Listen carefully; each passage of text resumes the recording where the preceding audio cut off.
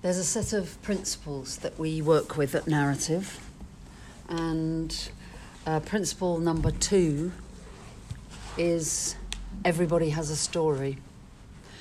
So we thought that we'd have a conversation about what that meant for us, or what that meant to us.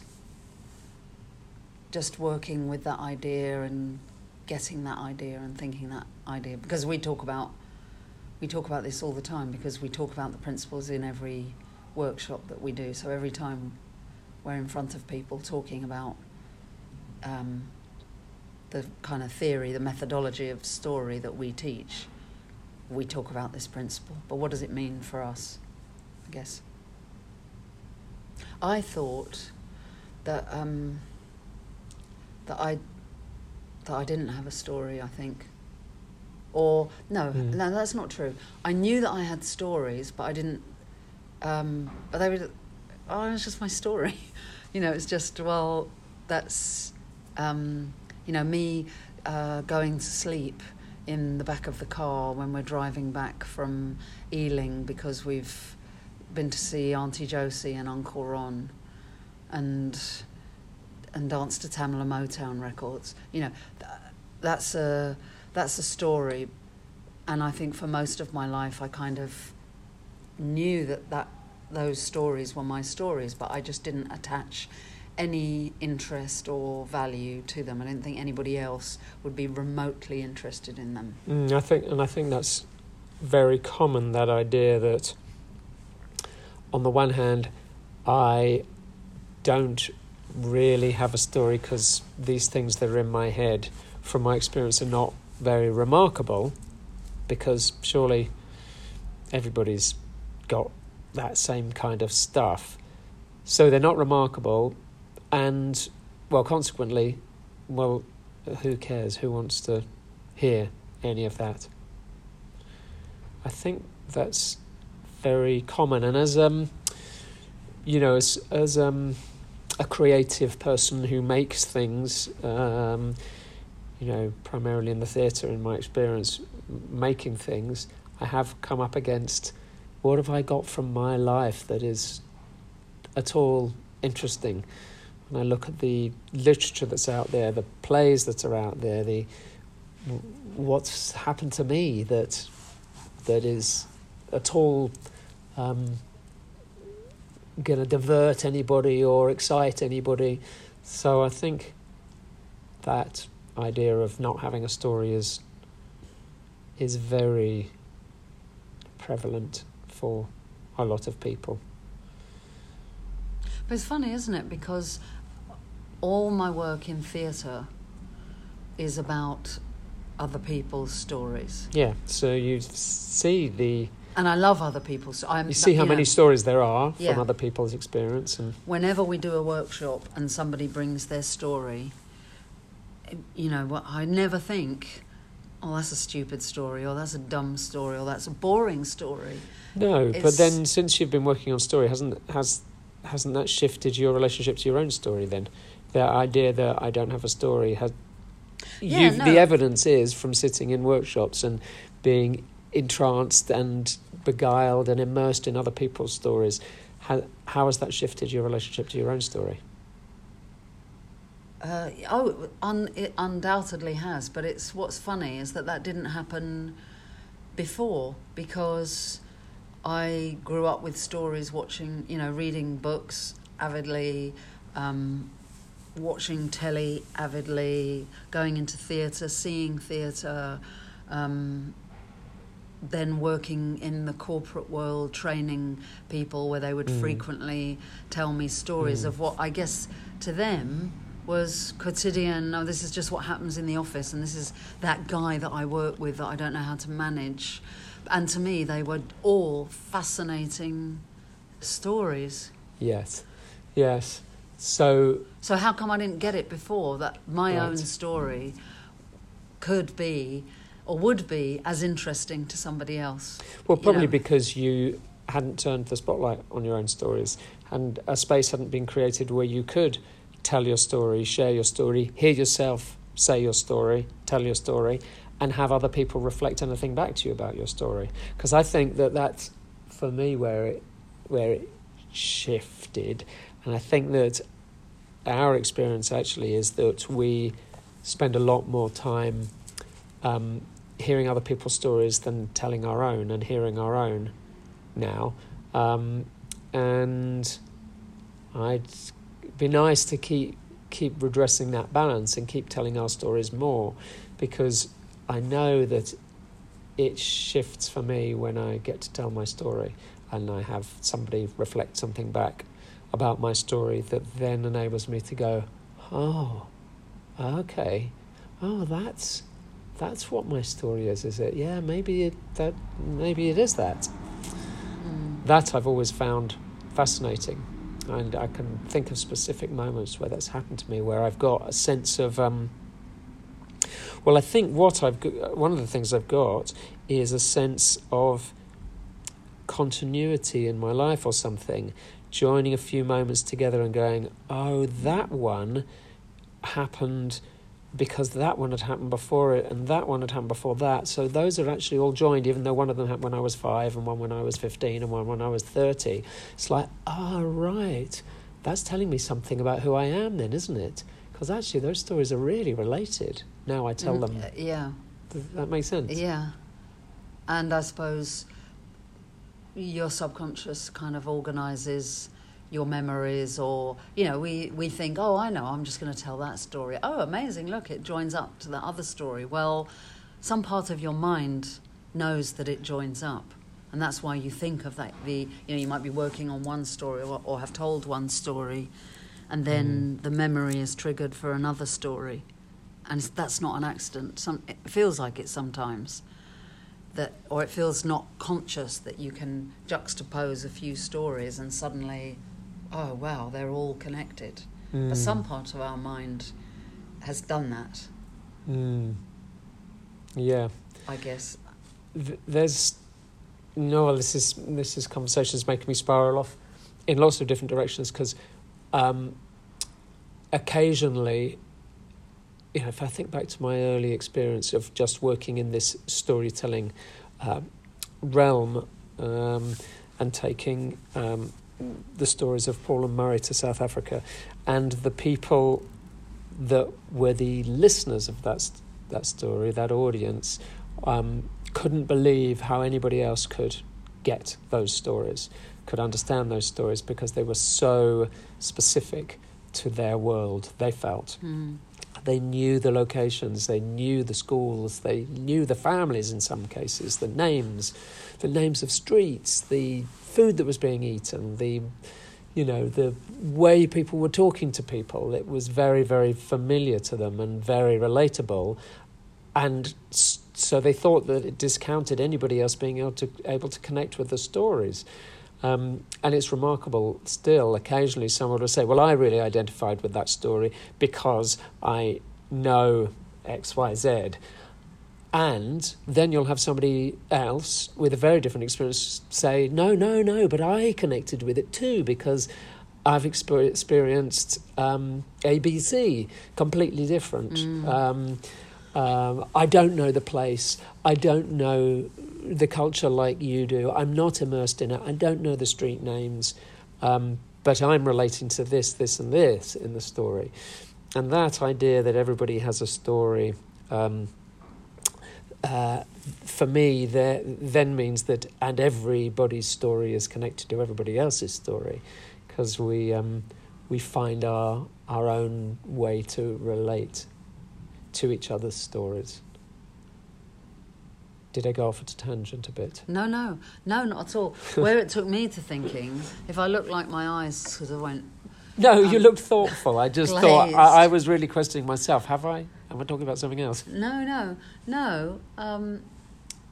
I was thinking about Rocket Man, and I was thinking about watching that film and how in my teens I had just... I discovered Elton John in about 1970, so I was 9, and then the very early 70s. That was my kind of like peak Elton John years, which are covered in Rocket Man. I mean, they take liberties with the time period, but when I watched that, even though I was watching the story of Elton John, it was like I was watching my story, because somehow I was putting myself into the film, because I knew that, hey, well, when all that was happening, there was this, 9, 10-year-old in South London whose dad brought home Empty Sky album. So it's like I'm in that story too. That really is a tangent. That's not to do with Everybody Has a Story. Although, no, I guess it is, because I watch somebody else's story, or I listen to somebody else's story, and I find my point of relation to it. It's about relatability, I think. It's about identifying, and I think that's why that's what gives power and value to everybody's stories, because it has the ability to both take us into their world, but remind us of our world as well, like connect us back to our world. You went into Elton John's life as portrayed in Rocket Man, but you were also taken back into your childhood. And so I think that is embedded in this idea that everybody has a story. That gives value to everybody's stories, because it both honours their experience whilst connecting you back to your own experience. I do remember very strongly going to my first narrative workshop, which Murray ran with Jerome, and I knew that I was going to be in a room, with a group of strangers. There were maybe 12 of us on the workshop, and I knew that I had to bring a story. And so I remember looking for a story that I thought, well, I'm not going to know these people at all, and so I need a story that is just light and is maybe a bit funny, and I'll feel comfortable telling in front of this room full of strangers. I don't want the kind of story that I kind of feel like, oh God, I've got to sort of, expose something about myself. And I chose a story about going to Pratt's of Streatham with my mum when I was a little girl, and I had seen in the china and glass department this lamp that was a ceramic lamp that was, the bulb was inside like a ceramic tree trunk, and the tree trunk's all hollowed out, and there's little woodland creatures who live in the tree trunk. Was this for you or for the house? This was for me, for my bedroom. Oh.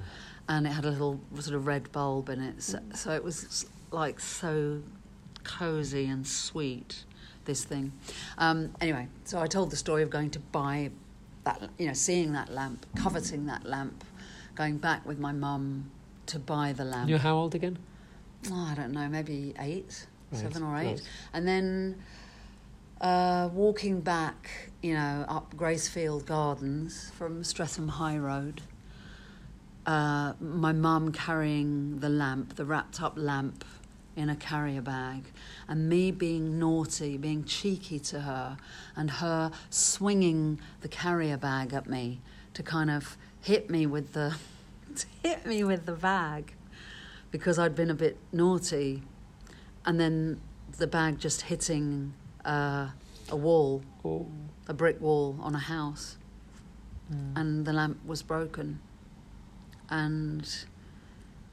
And so then I had this lamp that was fixed. It was stuck together with glue, and it had these cracks and then the sort of gold and glue colour. Anyway, that was the story that I told, which I thought was sweet and funny. And when I worked on the story and listened to myself tell the story,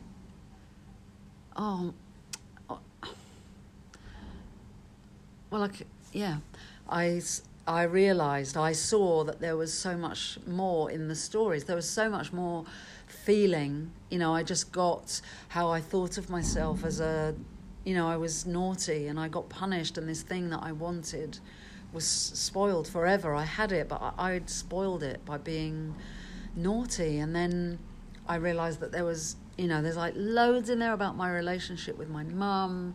Just think of the guilt that your mum must have had, her anger causing that as well. Yeah. I mean, you both arrived back in your house, both of you feeling terrible, probably. Yeah, because I don't know how much that lamp was, but it probably wasn't cheap. It came from Prats of Streatham. And she would have looked at that lamp forever after and remembered that moment probably too. Where she lost her temper with me, which I've never thought of that before, you see. So I tell the story, and I don't even kind of tell the story. I just describe the story to you, and you hear something else in it.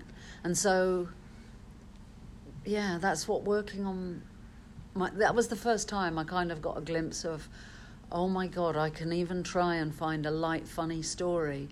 But actually, if I really pay attention to the words that come out of my mouth, then I'm teaching myself quite a lot about my own story and what story can do. And of course we see people have that kind of experience all the time in workshops. Well, the thing is, if you remember something from your life, you remember it for a reason, and you might not fully know what that reason is, but it's been laid down as an accessible memory because there's something wrapped up in it. There's something going on there which is, even if it's just, a wonderful feeling of euphoria and a glow between you and somebody else, and a sunset or something, there'll be a feeling that gives it like an anchor so that it doesn't drift away and you remember it.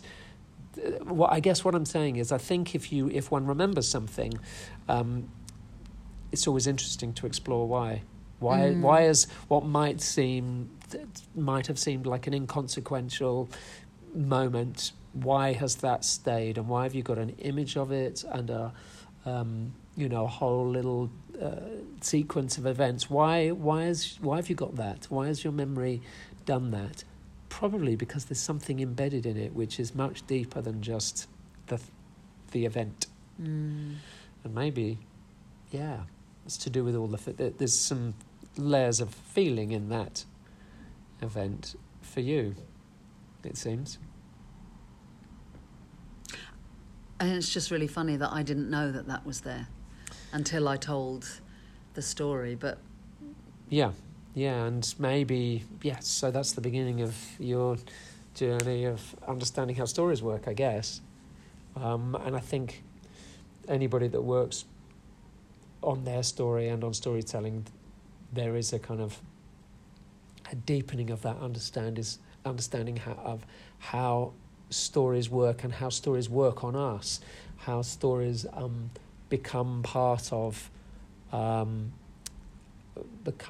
our identity, become part of how we define ourselves, and not always positively. They can be negative. One can realise that this story that I'm hanging on to it can be reframed, or I can look at it from a different angle. So it's very rich, isn't it? It's very rich as an area to explore. For those reasons, I think. I find now that something that you just said there is making me think about why I held on to that story, the story of the lamp. Held on to it in what sense? Well, why you remembered it? Yeah, why I remember why that came up, and how sometimes, if we do an exercise that's about excavating story, we can find a story that we feel that we haven't held on to, that it's that maybe through working through a story that we have held on to, we can excavate and find a different story altogether.